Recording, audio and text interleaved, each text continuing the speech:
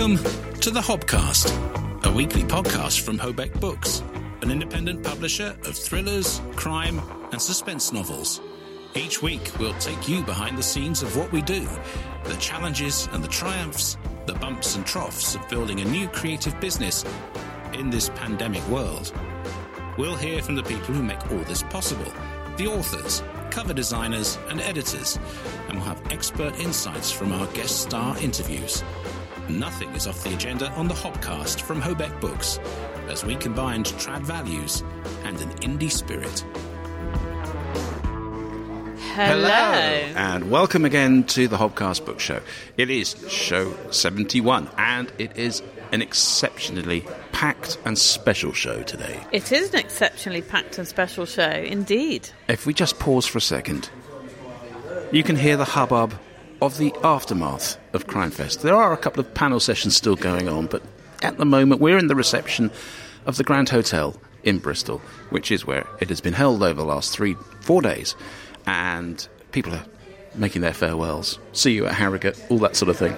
People look a little tired, don't they? Tired but happy. And we are sat on a lovely lilac velvet sofa. We are, with some coffee and lots to bring you in this edition. Actually, Don't sit back. I can't go as far back as that, so I'm going to have to sit forward. But it's been such a pleasure to be here at Crimefest in Bristol this week. So, who are we going to hear from? In fact, first of all, let's just do the usual intros before we assume that you know who we are. I'm Adrian Hobart. He is, and I'm Rebecca Collins. Together, I provide the Ho. And I provide the Beck. Of Hobeck Books, and we are UK independent publishers of the following genres. Crime. Mysteries. Suspense.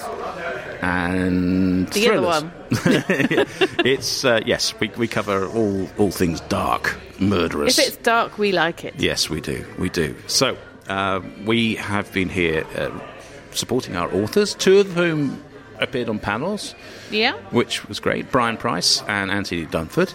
Anthony was also here to hear whether he made the shortlist for the CWA John Creasy New Blood Award. Sadly, he didn't, but one of our Hobeck authors did. He did. Mark Whiteman, congratulations. So that's our big news of the week.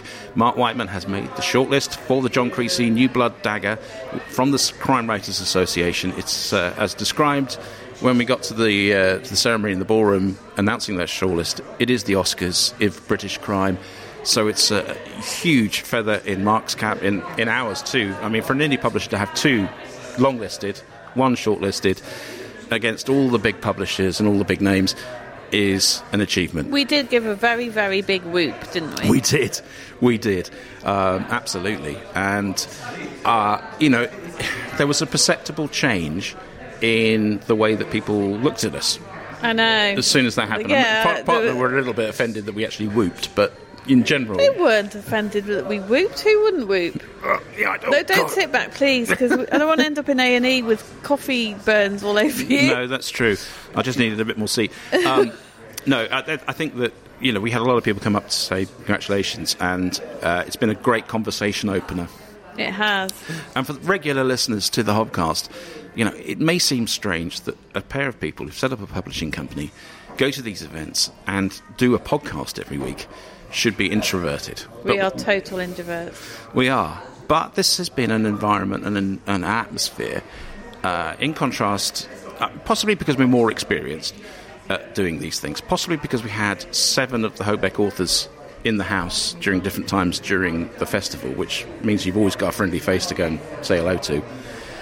But it's been amazing who we've been able to have conversations with and build new relationships with. I know, I've talked to famous people and all sorts, but also editors and writers and people who just love crime fiction, just all sorts of writers as well, very traditionally published, very well known, and then people who are just starting out want some advice. It's been wonderful. Yeah, and that's the nature of the panels here. But just to tell you who we have got coming on the programme, it's very exciting. Okay, we're going to have a big feature interview with one of the queens of British crime writing, one of the most celebrated authors around the world.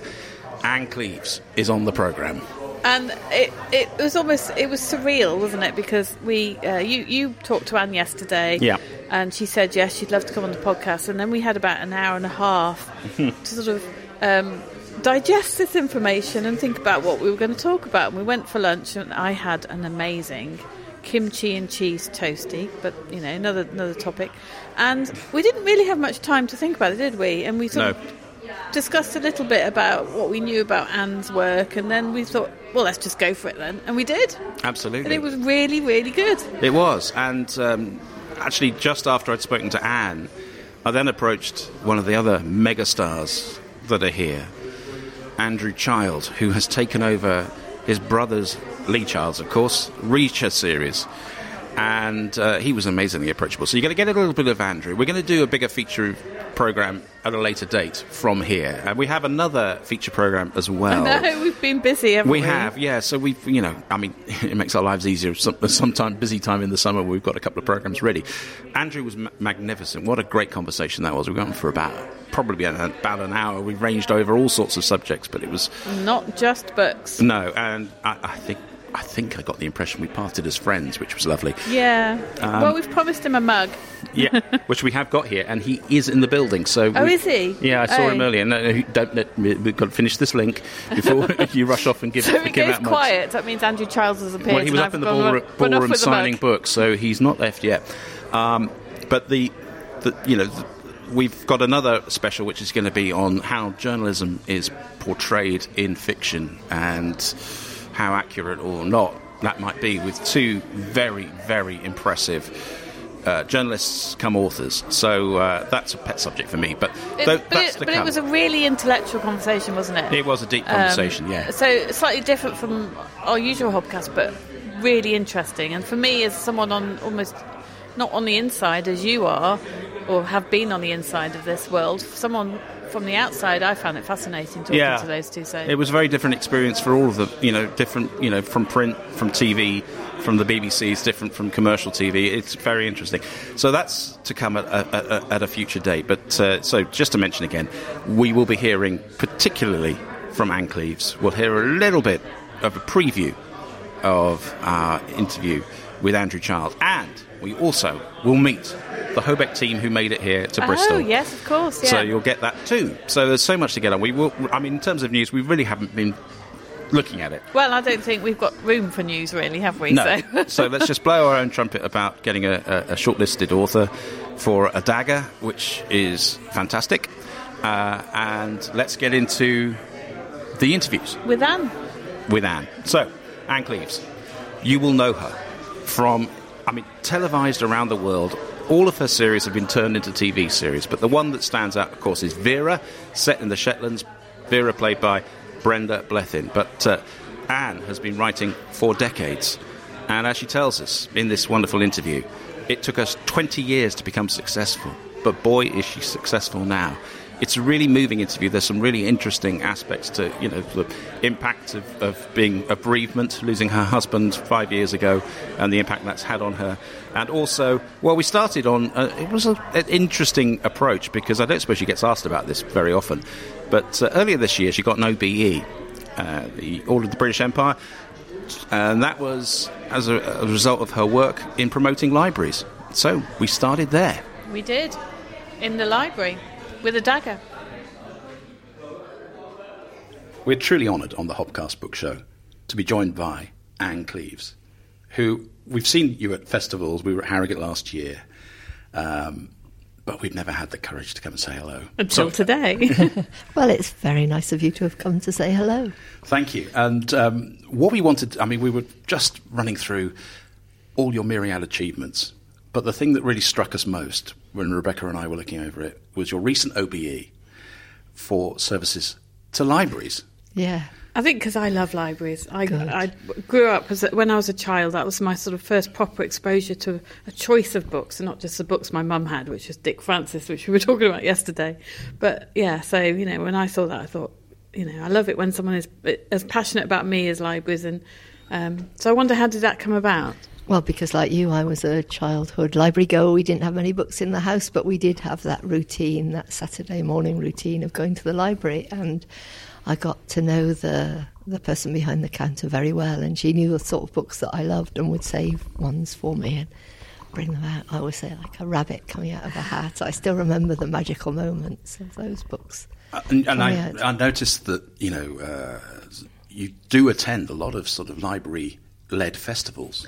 I try to get out into festivals, but the last year or so, well, last 2 years, I suppose now, I've been working on a project which we called Reading for Wellbeing, which is working with 6 different authorities in the North East and with GPs and Public Health England and academics to try and work through the social prescribing scheme. GPs can prescribe membership of a rambling club or a gym if people have weight problems. Yeah, I've benefited from that, from depression, Yeah, and I think because I had an experience of, my husband was bipolar and had periods in hospital, and when I was going through a really tough time, not depressed myself, but wanting to care for him, what got me through was reading fiction and losing myself in a different world. So I was asked just randomly, I'm not quite sure why, to give a lecture at Public Health England conference about health inequality in the North East. I think because even then people have realised that reading is a matter of health inequality, that if you don't read, it's very hard to access books, GPs, anything really. And so I gave this lecture talking about how important fiction was to me. And then throughout this challenge, I would like to sponsor 2 project workers. Let's see if it works, and will you match fund it? So we've ended up not just with 4 workers, but with 9 working across 6 authorities. And we're more than a year in now. And it's working so well. So in some authorities, our project workers are working with mums who gave birth during lockdown, so who didn't have the support of toddler groups or grandparents or even health visitors. So they became very isolated. We work mostly in very deprived areas. Yeah. And so we've got a brilliant project worker working in Middlesbrough doing that. We've got somebody else in County Durham, who's again working with young mums and working with a nursery class, but is also working with older people who are in sheltered housing, and they're just passionate about their reading groups. So everywhere it's different, really, but the best thing is that we have a team of academics who are evaluating it, so we hope that we'll get some sort of qualitative and quantitative research at the end. We've got GPs joining us, really now happy to refer patients. So it could potentially expand to other areas as well, could it? Well, that's the hope. I think that I had a meeting with the Deputy Chief Medical Officer a couple of weeks ago with the GPs and some of the project workers, and actually with one of the readers, one of the person who's benefited from the project, who was just stunning. Told such a wonderful story about what he was getting out of the project. And she seemed very impressed. She doesn't have any money. We've got to sort of get the politicians on board, I guess. But I do hope that we can roll it out more widely. That's fantastic, yeah. Now, in terms of your career, we just before we started recording, you mentioned, and you've said this on platforms, I'm sure, 20 years before true success came, and it really has come now. Yeah. But what kept you going in the 20 years when it wasn't quite as successful as it is now? I never did it for the money, I think. Well, just as well. I think most writers will tell you that you can't make a living at being a writer. And I certainly didn't for those first 20 years. But I just love telling stories. I love it. I love making stuff up. I think we're hardwired to tell stories, though. I think kids in the playground are pretending to be somebody different from what they are. Yes, true. It's very true. That's common, isn't it? I think most writers we talk to say exactly that. They just can't help it. It's just, like you say, hardwired. Yeah, but I think it is. We all make up stories to present ourselves in a certain way, or to explain who we are, or to make excuses for what we've done. We all tell tales, don't we? And we all have narratives that are more or less true. And I think, for me, it is getting inside the head of somebody different and writing their story. That's what I love. I think it also sort of helps you understand the world as well. So you're trying to understand other people by making up stories about their lives. Because I like sitting in a cafe and see a couple and imagining their life and coming up with a... You do, yeah, absolutely. But I think that's true, and but it's also if you're reading fiction set in different places or with people very different from you, it must help you understand. It must help tolerance and give you a wider perspective on life, and maybe help you get a handle on people you disagree with, and we need that. Definitely. We do need that. And it is interesting because I think every panel, and we haven't been to many, to be honest, because we've been doing a lot of this and representing our authors and drinking beer. But the fact is that almost every panel has had a question about whether it's cultural appropriation. And there are different levels of it. But in the sense, you're writing about an area that you don't currently live in terms of Shetland or North Devon with your latest book. Yeah. And then there's going to be characters that are male at the most basic level. And nowadays, there seems to be this ring of critique. If you're not X and Y and you represent that person, you can't write from their perspective. And I know all the authors have gone on and said, look, this is ridiculous because this is censoring all fiction if you do that. You can't. You've got to have license to. Yeah, I think that's absolutely right. But I think you do have to be sensitive. So in my North Devon series, I write a gay detective, a gay couple, married gay couple. And I'm not that. And I don't understand how you would live that, especially if you've been very strictly brought up as a evangelical Christian. That, getting inside that person's head wasn't easy. But I think if you do it sensitively and you do your research and you check with the people that you're writing about, or the kind of people that you're writing about. As I said at the panel, the book went through reads by 3 different gay couples before it went to the publisher. So I did make every effort to get it right. I think that's very important. It's basically about doing your research, isn't it? Yeah, and just being a bit sensitive and being aware that you can be offensive if you don't do it right. Yeah, it's a delicate balance. In fact, one of our books, which was longlisted for the John Creasy New Blood Award, is set in Kenya, written by a Yorkshire-born and based author. And we sent it to be edited by an American editor because it's an action thriller, and we thought that they would have a better sensibility around that side of things and whether it would appeal to a US audience. But he came back with, you're a racist. You've depicted Africans, and in a way that with all the social ills of Kenya, the conservancy areas and all the towns nearby, there's terrible problems with alcoholism and obviously poverty and domestic violence. And he's written all those things into it very sensitively and very well researched.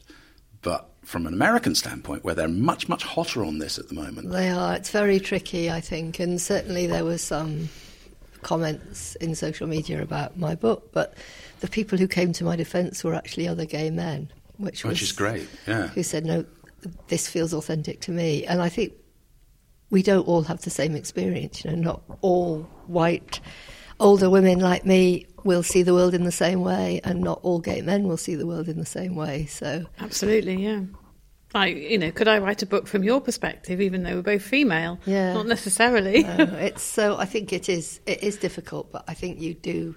It's hard in America. I think it's really, really tricky at the minute. Yeah, it's a hair trigger culture at the moment, isn't it? On the social media side of things, and there's a lot of lobby groups who are looking for fresh meat to go out, I guess. But in terms of, when you were looking at creating that series, and you've got the background of writing many series, but taking that perspective and taking your 2 central protagonists, putting them in a gay relationship and all this sort of thing, how did you have any qualms or fears that that going into taking that approach? Because I didn't set out to write a gay detective. I set out to write originally a story about somebody who'd grown up in that very restrictive evangelical community that I call the Bareham Brethren, because Bareham is the Latin name for Barnstable. So yes, there is no such thing as the Bear Well, and it's like the Brethren. Plymouth Brethren. Yeah, but so I made that up, so I could do more or less what I wanted with them. Yeah.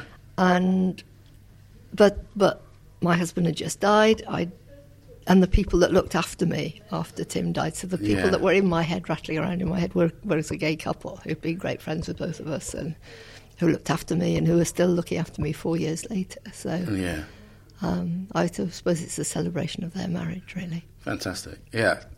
And in terms of, I mean, you have several series, very strong geographical settings, and they're as intrinsic as the characters. Shetland and... Well, they're actually a character in themselves, maybe, the location. Yeah. Well, I think place is more than a pretty background to the action. I think we grow out of the places where we were born and grew up and spend our time. So we are a product of the streets where we played as kids and the view from our bedroom windows and the community. It's about community, I think, that we were a part of. So I think I need to know the place before I create the characters. So in terms of Shetland, which has been a feature of many of your books, how often and how long had you spent time there before you... I first went to Shetland when I was 20, got a job on Fair Isle, which is the most remote of the islands, and did 2 seasons working there. So that was more than 40 years ago. Yeah, a lot more than 40 years ago. And I kept going back, so I know it very well. Yeah. Yeah, I mean, I'm always tempted to just write about Cornwall. That's just so you can say, I'm off to Cornwall for a couple of weeks. Well, it's research. in fairness, I did spend a week in Mousehole for a story. But, I mean, it's obviously a very strong thing. But then the television side of things kicks in. And does that, from an author's point of view, force you to be more focused on Shetland as a place? Because it's been featured in the television series when you're doing new books, or no? I think so. I think I just tell the stories that I want to tell, and when I've stopped writing about Shetland now, but when I was still writing about it, I would go up and just hang out with friends and listen to preoccupations and just. I don't write in dialect, but there's something about a rhythm of a Shetlander speaking that you want to get somehow into the book. So, that's how it worked. And really, I don't have much to do with the television. I did ask that each series is filmed where it's based, because that seems important. Yeah. It doesn't always happen, but it really is important to me. So we did that. I took them round, give them a bit of a guided tour, and then just let them get on with it, really. Yeah. It's the same production company that make all 3. Yes. And so I trust them by now. They're pretty... Well, that's good. I mean, because we were at a recent session where we were... It was a London Book Fair, wasn't it? London Book Fair, exactly. And Peter James was on the panel amongst a couple of other authors, and obviously he's just had Roy Grace and John Sim, and he's thrilled with the way it's worked. But his previous experiences were not as good, and I've heard elsewhere that there is such a phenomenon as they have everyone on their walkie-talkies on set will say an author on the way. Quick, everybody behave, author's coming. No, I don't think it's like... it is quite boring too, watching filming. It takes so long, doesn't it? It takes so long to take the same shot over and over again, so I tend to go at lunchtime, so I don't get in the way, and I can catch up with Brenda and Kenny if I'm doing... I was going to say, what's your relationship like with Brenda Blethyn? Oh, she's fabulous. She's so generous. We first met at the very first read-through. They'd come up to do it in the northeast, and they used the old Swan Hunter shipyard office buildings as their office space and as a studio. They did all their internal filming there. It's moved just a little bit up the Tyne now because they've tarted up the Swan Hunter building. But I think she was also almost as nervous as I was, so the two of us met then, and she was just lovely and have remained good friends. Yeah, she's a sort of dotted line to the Hobeck story, because our first author signing was Robert Dawes, and they'd been in Outside Edge together, and close, very close friends, and I think probably have rubbed shoulders on various other productions. So Brenda's sort of like the fairy godmother, as we regard him as our uncle. We call him Uncle Bob, Robert Dawes. No, she's really supportive. She's done book festivals with me. She's signed books with me. She came with me to America. Wow.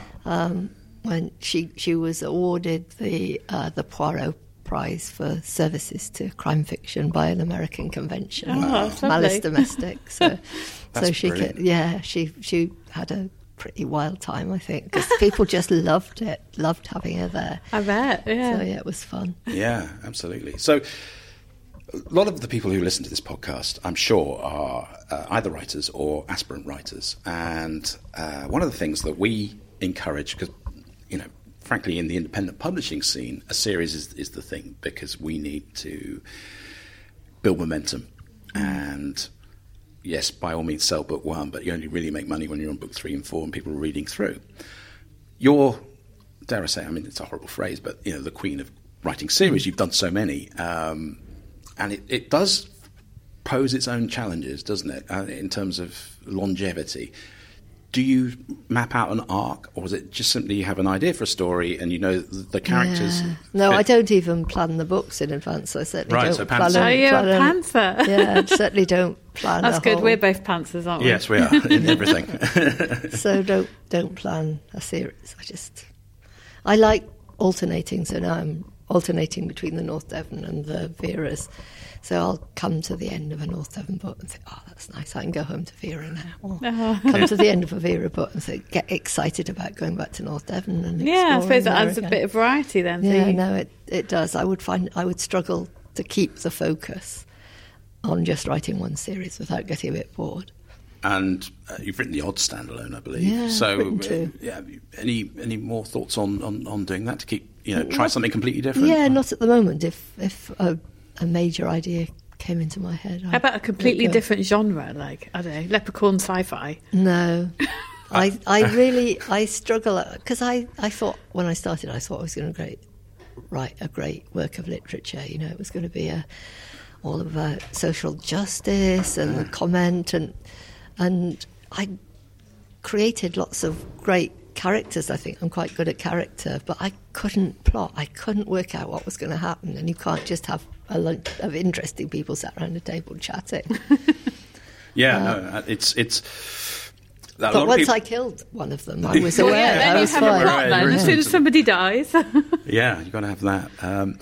And if you were to, in terms of, people are always asking this question, so I'm sorry if I'm the 4,000th person to ask about craft and daily word rate and all that sort of thing. What's your working day like? Do you sit down in the morning and get on with it? Or I write much better first thing in the morning. Yeah. So I'm usually awake with the shipping forecast at 5:20. Wow. Drink lots of tea and work very early. But I can't concentrate much beyond 1,200 words. Really? Because then I lose, and I think concentration is a bigger skill actually than imagination, because I think after that I start to lose focus a bit. And if I can't see very clearly in my head what I'm describing, then I can't expect the reader to see it.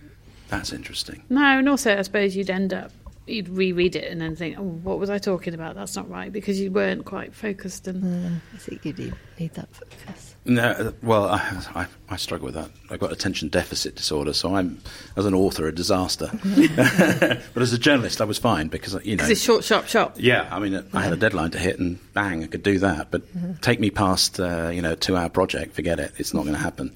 Not good as a manager. Well, some days I don't write for more than 2 hours. You'd be right. Yeah.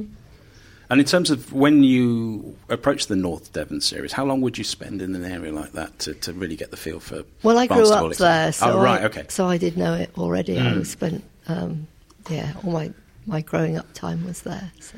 Well, blissful place to grow up. I'm going to ask a really sad question, if I may, which is: are you excited that the railway is being restored? Oh, is it in North Devon?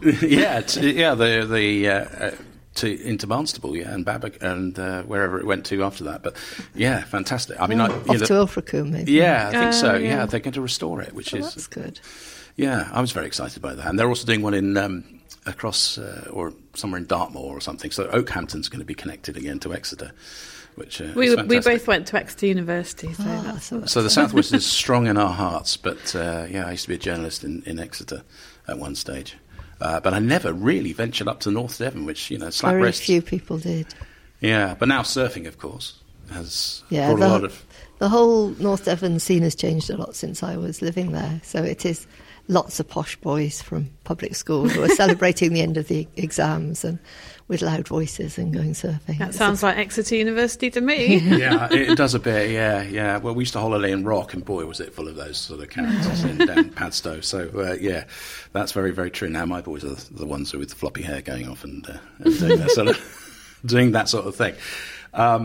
In terms of your future plans, do you think that far ahead in terms of your career, or is it just working on the next project? Just working on the next book. So the new book is coming out in September. It's called The Rising Tide, and it's a Vera book. Yeah. And that was, I suppose, my lockdown book, because it's about people confronting their own mortality and ageing, I think. So that's what that one is. And I'm working on a new Matthew Venn at the moment. Fantastic. And in terms of your relationship with, coming to these events, obviously, you're going to meet a lot of your readers.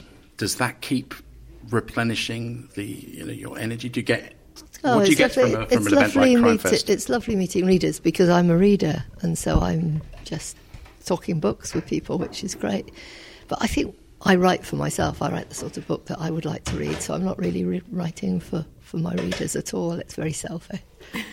I'm just going to say to the room, if you want to have a conversation, don't worry. As long as this is fine. This is a very casual and relaxed thing, so please don't hide and not talk to each other or use semaphore. It's fine as long as... I'd be impressed if you use semaphore. So we're interlopers, so we're sorry about that. But actually, going back to Devon, if we may, because we made a pilgrimage back to our old roots, obviously where we met at university, and then we're separated for 25 years and then we're back together. Yeah. But we went to the special collection on Agatha Christie at Exeter University, and it's the correspondence she had with her agent for about 35 years. Was she an inspiration? I never really liked Christie. Wow. I'm great friends with Martin Edwards, who loves her. And the room's gone silent, by the way, with that revelation. I think she's just too cold and too ruthless. There's no kindness. There's real ice in her heart. She wrote serial killers. She killed schoolgirls. That's true. And I really find... I think... And Then There Were None is probably the most chilling, horrible book I've ever read. I think it's dreadful. But that's a very personal... Well, it's interesting, because now you've said that, because obviously it was slightly hagiographic when we were there and saying that, let's celebrate the incredible achievements of a very... a woman from a time that we can't understand now, born just before the turn of the century, and experiencing things in terms of nursing soldiers coming from the front in the two wars and all that sort of thing, and her father dying early and leaving the family without the money that they had become accustomed to, and all these sort of difficulties, and then this marriage where the husband was running off and doing whatever he wanted with whoever. She's from you can see where the cold-heartedness would come from. And in the letters, which are the business letters, there is a woman who is desperate to keep control. And by the end, as she got older, and some people suggest that dementia had set in by this point, she has become utterly paranoid about everybody ripping her off. So you can see where the coldness comes in. Especially when it comes to money. Oh, money, absolutely driven by an exceptionally wealthy woman. Yeah. That fantastic National Trust property that, her holiday home is one of the best in the world. Yeah. But utterly, utterly cold in those letters. Yeah, so, very worried about people trying to get one over on her in the financial sense. Yeah. Well, that's an interesting perspective. So who, as an avid reader and obviously a writer, who's inspired you most, do you think?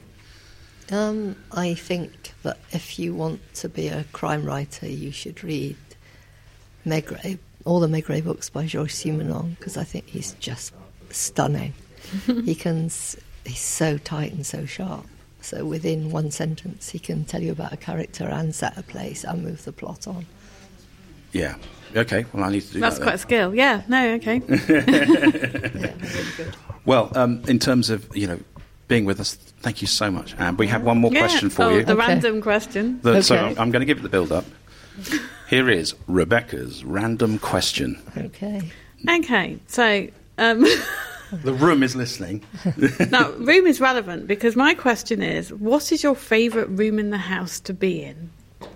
That is random.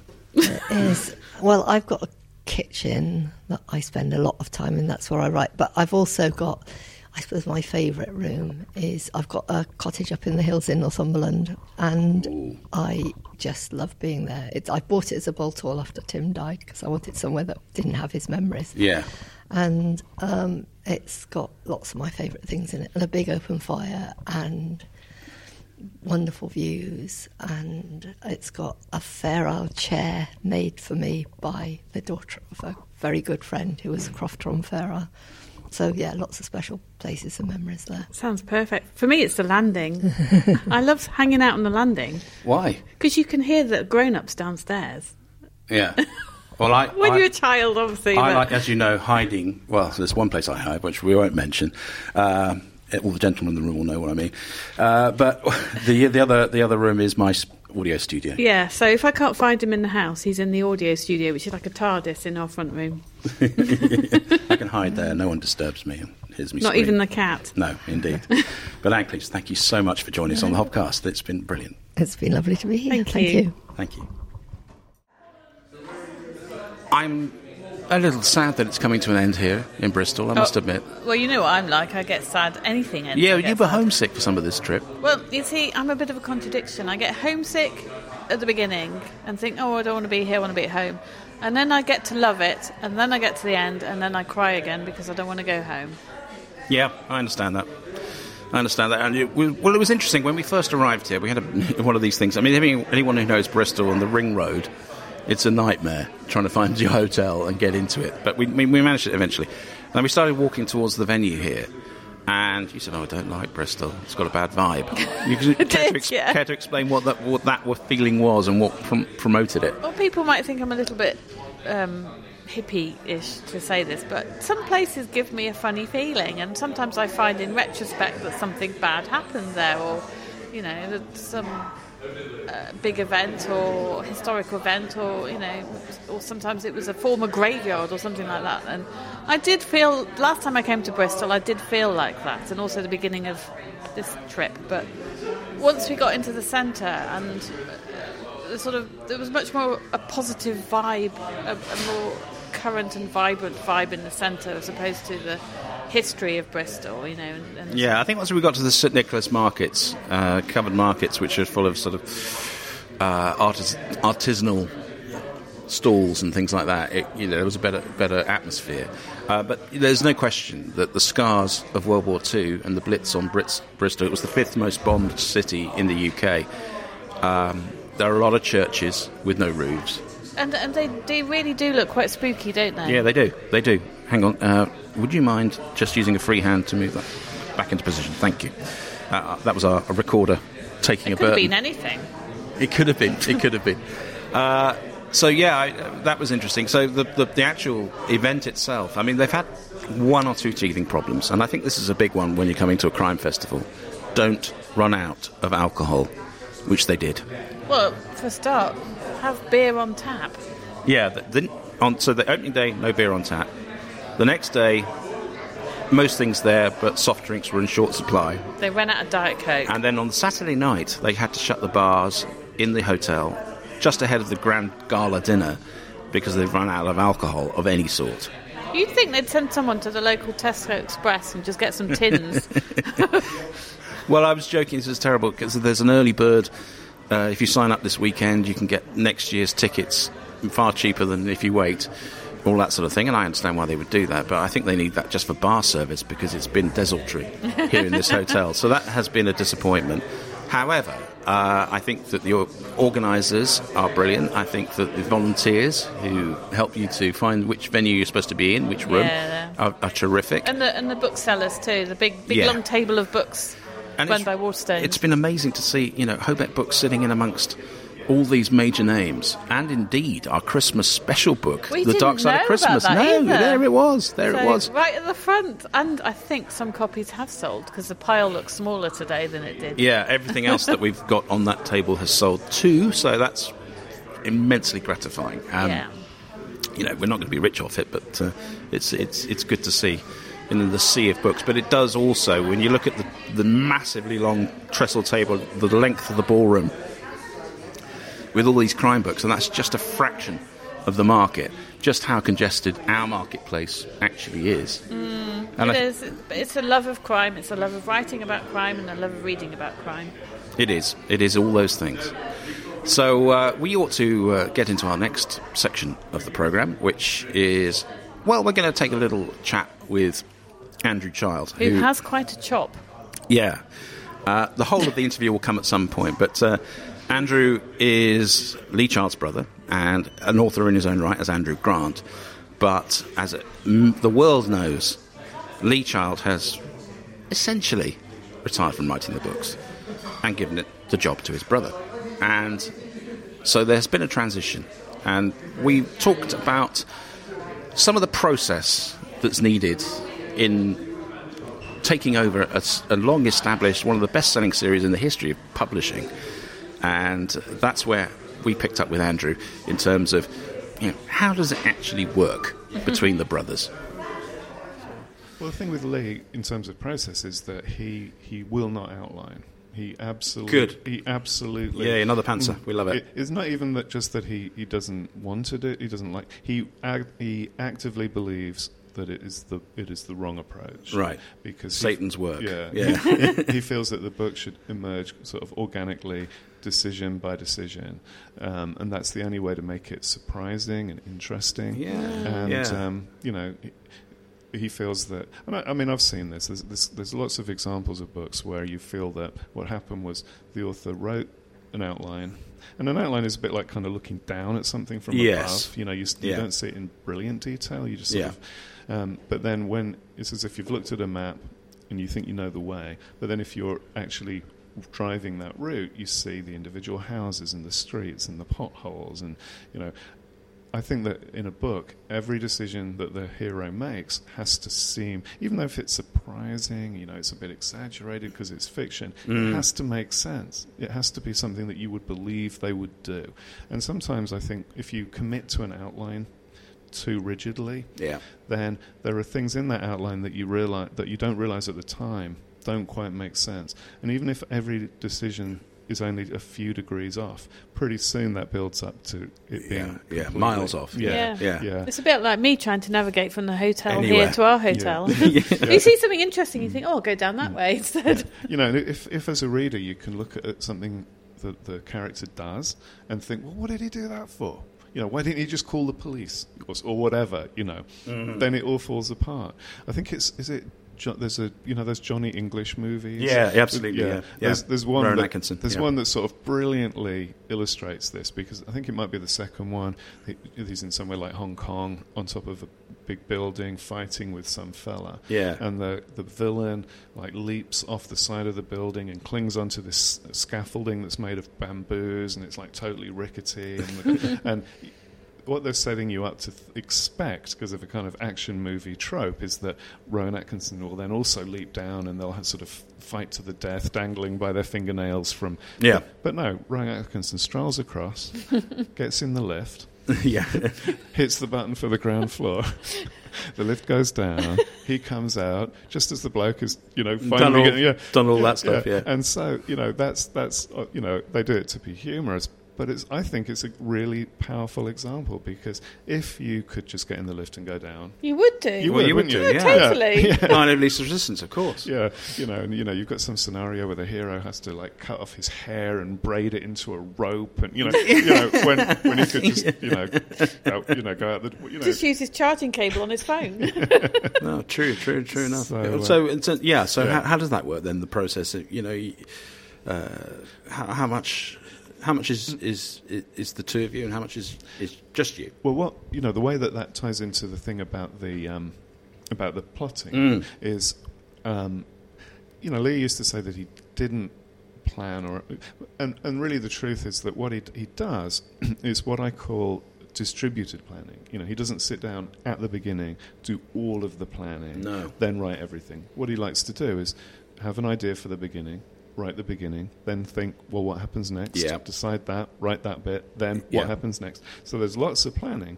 It's just broken up into chunks. So what we'll do, all of that planning stuff we do, it's what he calls the fun part. It's the lazing around on the couch, dreaming up the ideas, thinking, wouldn't it be fun if he did this? What about if he did that? Or it would be, So all of that stuff we do together. But then I think it's probably fair to say most of the kind of sitting at the keyboard and cranking it out. yeah. Which is kind of lucky because, even after writing 24 books, Lee's still a terribly slow typer. Whereas, is that right? Yeah, still 2 fingers clinking. Really? Yeah. Wow.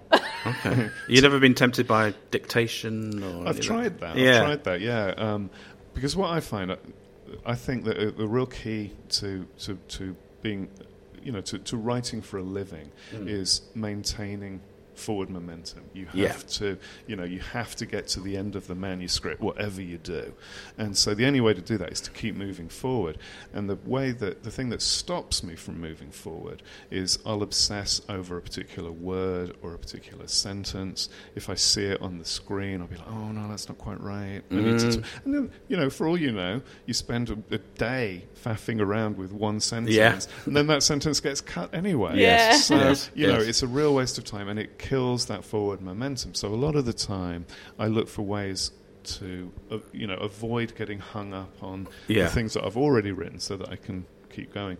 And so for a while I tried the dictation thing, and it worked fairly well, but the thing was I was very self-conscious about it. And if I felt like there was somebody listening to me, it just inhibited me. And when we lived in Chicago, we had a really small apartment, and so really if anybody else was in the apartment and awake, they would be able to hear what you were doing. Of and course. Particularly since, I don't know if it's better now, but when I tried it, you'd still have to say full stop. It's not a lot better now. He went through the door, comma, period. So, opening. So I felt semicolon. I felt very inhibited. So I tried it for a while and stopped. But what I do now, if I'm falling into that trap, it's ridiculous in a way, but I'm actually quite a good typist. So I just type with my eyes shut. Oh. Really? Yeah, and then, you can't see what's on the screen, That's so good. You can't stop and get hung up by it. That's fascinating. You should wear shades. That's brilliant. I'd never heard that as a solution. Yeah. That's a very useful tip to take away. You should try. I should try that. You're right. You're right. Yeah, if you can touch type, you don't need to be looking at the screen. No, of course you don't. No. So I just... Can you touch type, though? I wouldn't go as far as that. No. I mean, I'm always surprised when the words come out the way I imagine them. But the thing is, it doesn't matter if they're not 100% either. As long as you can tell what it was supposed to say. More to come then from Andrew Child and a later show, but I think suffice to say, it was one of those interviews where you just think, this is just sublime, where we're going in all directions and he's riffing and we're taking it in different places. I'll tell you what it felt like to me. So even though our podcasts are very chatty, I'm still aware that we're doing an interview. It's still in the back of my mind, this is a podcast, we're doing an interview. With Andrew, I felt like 3 people having a chat. It really didn't feel like a podcast. It didn't, actually. It didn't. But I think that's nature of the fact that we're growing as interviewers, partly. He was so relaxed and generous with his time. There was no sense that this was an imposition. It was actually a pleasure for him. And actually, even after we finished, we carried on chatting, didn't we? Yeah, exactly. On all sorts. So that's, fantastic. And, I mean, one of the things we do to come to these festivals, and we're going to go to Harrogate, we're going to bloody Scotland, is to get the Hobeck name firmer cemented in the minds of the rest of the industry, to make new friends and contacts that can assist our projects, but also we can support other people. This podcast is a good way to do that. And to learn things.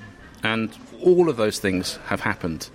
But the other thing we've had is an opportunity to meet some of our own Hobeck authors. In the flesh. In the flesh for the first time. So, first time we've met Brian Price. First time we met Terry Nixon. And the first time we'd met Sue Shepherd. That's right.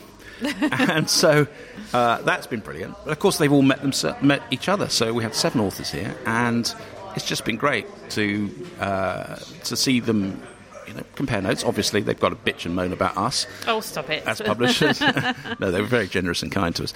But the fact is that, we've set up this company. It's always been our ambition that Hobeck, of course, we want to, the individual relationships to succeed and for people to be successful. But we want to do it as a collective. We want a feeling of being a bit of a team. And I think that possibly has been strengthened this weekend. Oh, completely. It makes a huge difference when you get to know people on a personal level. And Yeah, absolutely. So we took them out for dinner. Well, I'd say took them out, but we contributed towards a team dinner last night. It was lovely. And it did remind me of being parents of a big group of...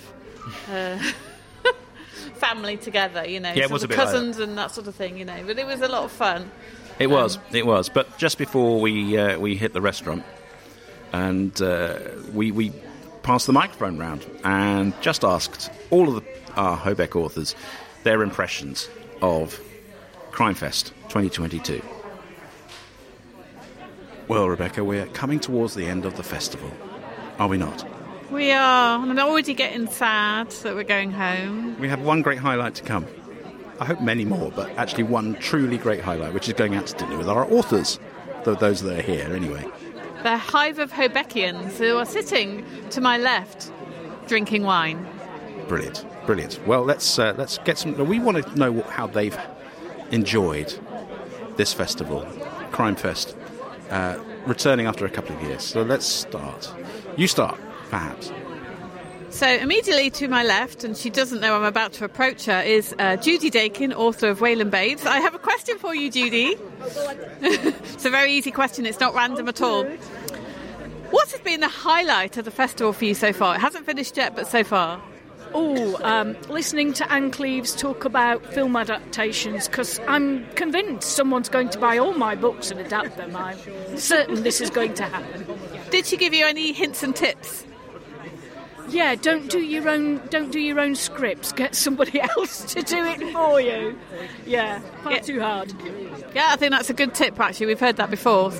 So we now have Jenny Ensor, who's to my right, and Jenny, is this your first Crimefest? I've got to ask first. It's my second Crimefest. How does this contrast with the previous one? Well, the first one was more organised, and I had a panel, so I got really nervous. I was so nervous when I did this panel, my hands were shaking. But this time it was much more relaxed. And in terms of the panels you've been to, what have you gained? I've enjoyed the creepiness of. There's a panel about writing creepy suspense. Yeah. Yeah. So, and what about that was which was the best panel. And I've learned what not to do as a moderator. Right. Yeah, we've seen a bit of that. That's true. Okay, I'm going to pass the equipment over to you. I come with you. I have the equipment, and I am next approaching author of Swindled, creator of The Lovely Vincent, S.E. Shepherd, otherwise known as Sue Shepherd. Now, you've only just arrived today, Sue, so I would like to know, how have you found... Just being here for the day so far, are you sort of in the middle of the crime excitement? I am in the middle of crime excitement. It's been amazing. The best bit really has been meeting all my fellow Hobeck authors and yourself and Adrian, because I've not actually met you all in real life. I managed to take in a couple of panels, and I'm hoping to take in a couple more tomorrow. So it's been a great visit. I've enjoyed it. Thank you. So we're real and we exist. We're not just a face on a Zoom screen. And I'm real. Unlike the gentleman that you possibly mentioned earlier, Mr. Vincent. You're telling me he's not real? Well, maybe not. And I will pass the microphone back. This is so Heath Robinson, this whole setup here. I don't know who that is. But we're now joined by another Hobeck author. We've got several here, you may have gathered. Terry Nixon, R.D. Nixon. How's your Crimefest so far? It's been brilliant, really, really good. I got here a bit late on Friday, so I missed the panel, one of the panels I really wanted to do, but the ones I've been to have been excellent. They have, haven't they? They really have. I think it's the generosity of spirit from the authors that are taking part to actually think about the subject they're talking about and actually give you, everybody there, something to go away with. Yeah, I think you're right. Yeah, they don't seem to be like doing it out of duty or any kind of like, look at me. They're actually, telling us the sort of stuff that we find useful. So yeah. Harrogate, take note. It's not about me. Well, it is. But now on to Rebecca, and you're going to take the headphones. Yeah.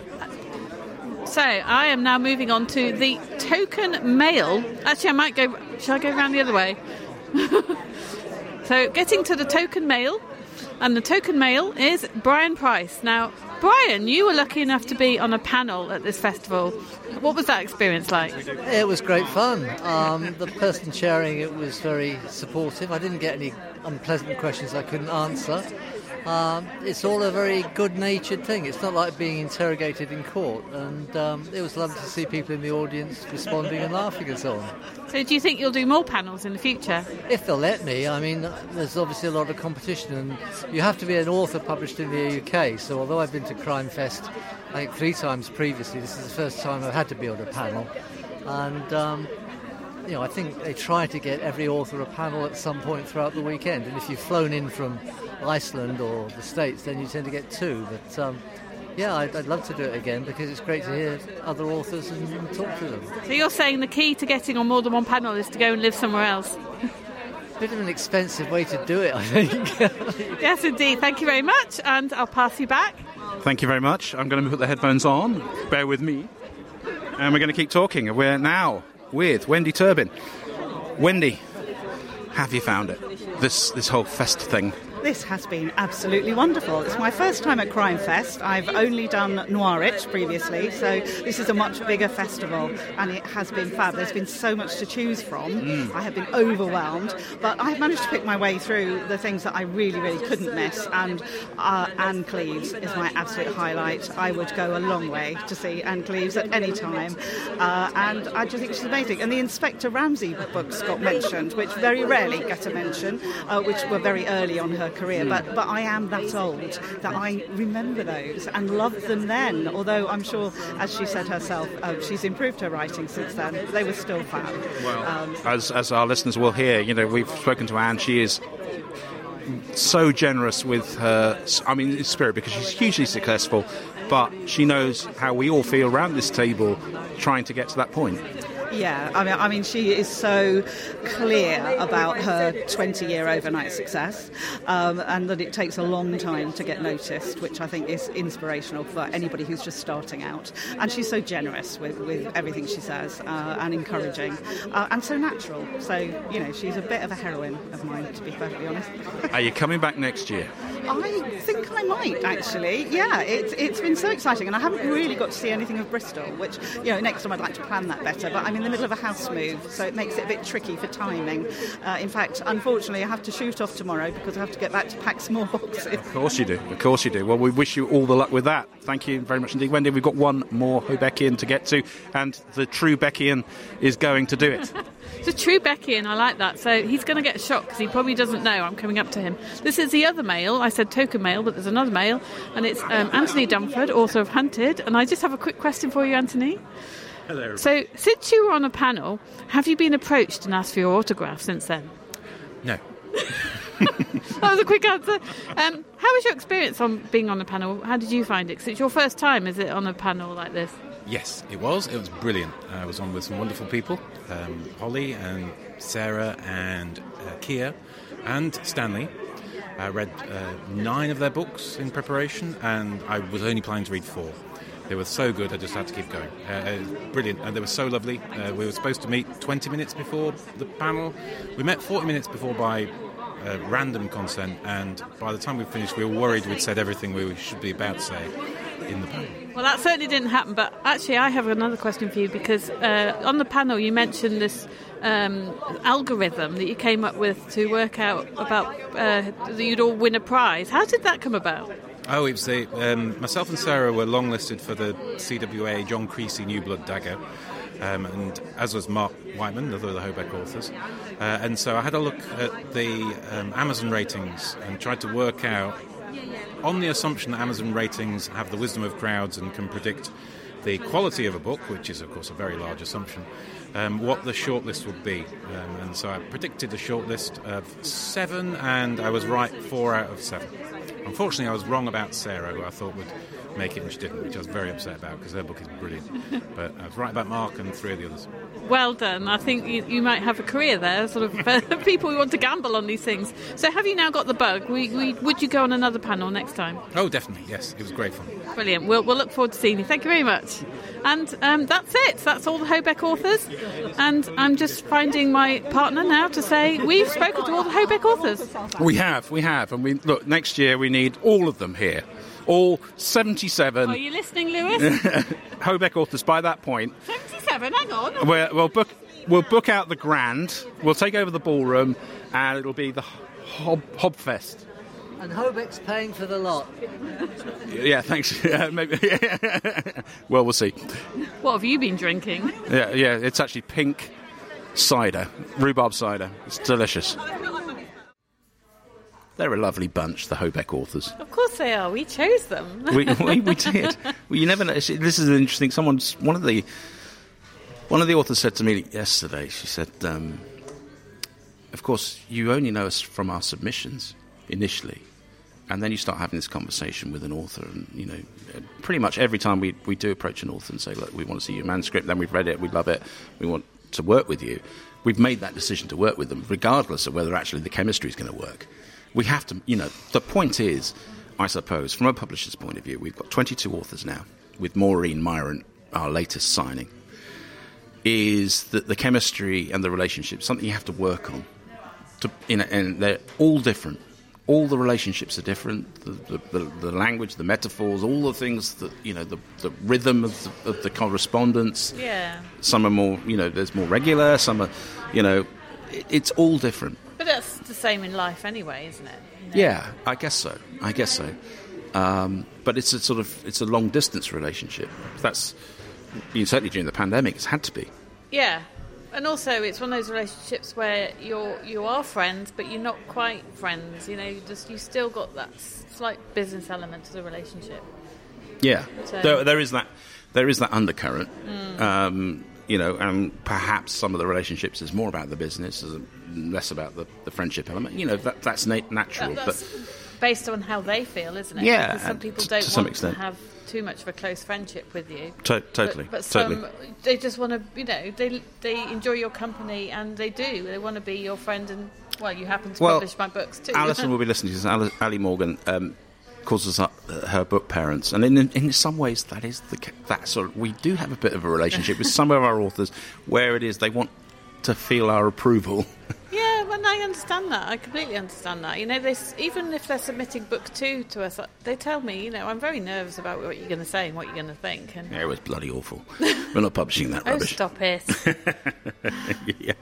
Oh, I've leaned back now, but I've nearly finished my coffee. A big mistake. You'll never get out of that my sofa. back was killing me leaning forward like that, that's for sure. So we're approaching the end of this week. Who do we have next week? Do you remember?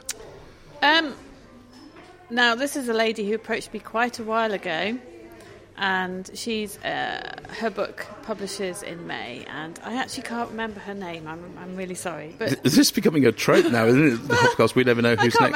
I can never remember that you're going to ask me. So, I think it was the first time that I put a call out for podcast victims, and she sent me an email saying, well, not now, but how about in May? So... Fair enough. Well, we'll look forward to meeting mystery author number 6 next week. Your thoughts, final thoughts on what it's been like here in Bristol for this Crimefest weekend?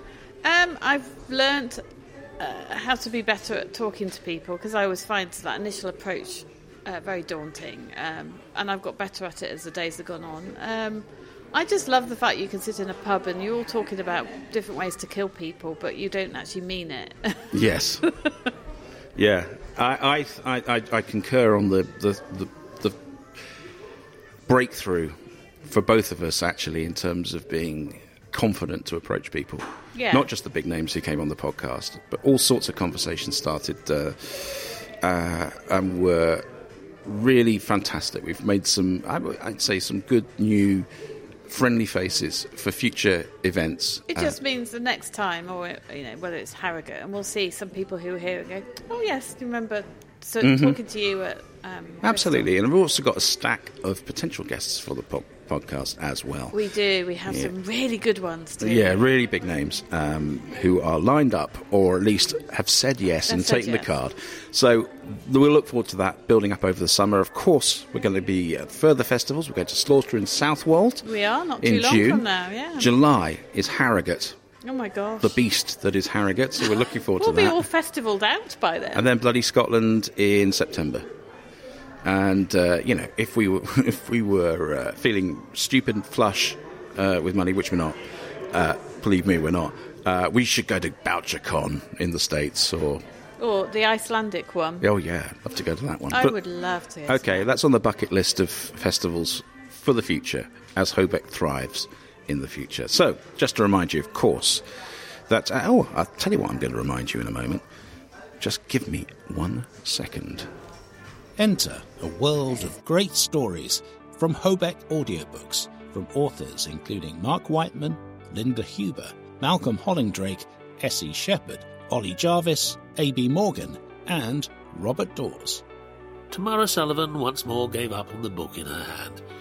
She leaned back in her seat, closed her eyes, and prayed that the 2.5-hour flight would bring less turbulence than the last few months of her life had managed to generate. Lottie's hands fought their way back to his hair. With a yank, she almost removed an entire clump. Stop the bloody car now, DC Bradshaw. That's an order.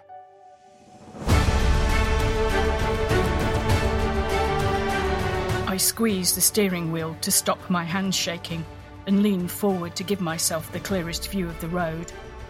Last week I was looking forward to a holiday. Last week I had a future. She dreaded the answer to her next question.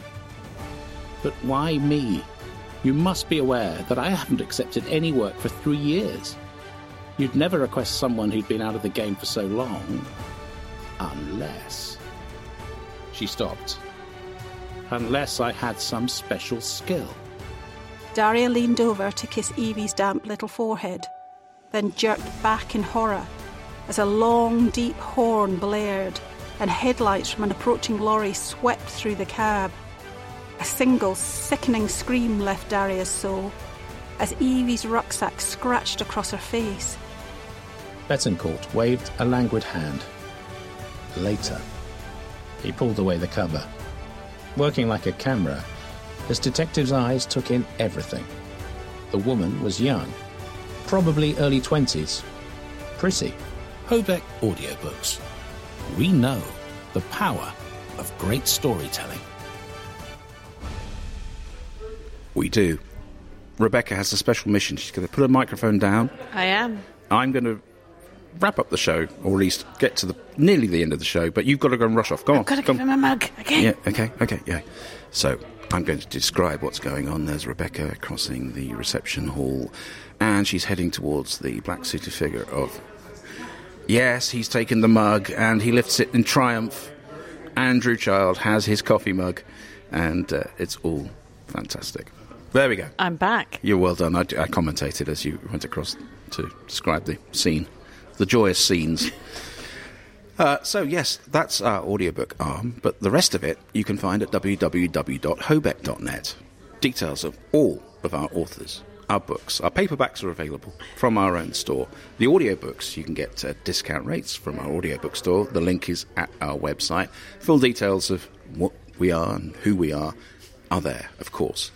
And we both would like to encourage you to, if you can, subscribe to the Hobcast Book Show if you're new to us. Every subscriber means a great deal to us, and we look forward to speaking to you with our mystery guest next week from our more sort of prosaic home at Hobeck Towers. Yeah, we are back with the cat later on tonight. But look, it's been brilliant. It's been emotional, as they say in Bristol. Yeah. I'll probably cry all the way up the motorway. Absolutely. It's been brilliant, and we hope you've enjoyed this show. It's been a pleasure to put together and a pleasure to be here. So from myself, Adrian Hobart. And myself, Rebecca Collins. Thank you so much for joining us on the Hobcast Book Show. We'll see you next week, and between now and then, have a wonderful, creative week. Bye-bye.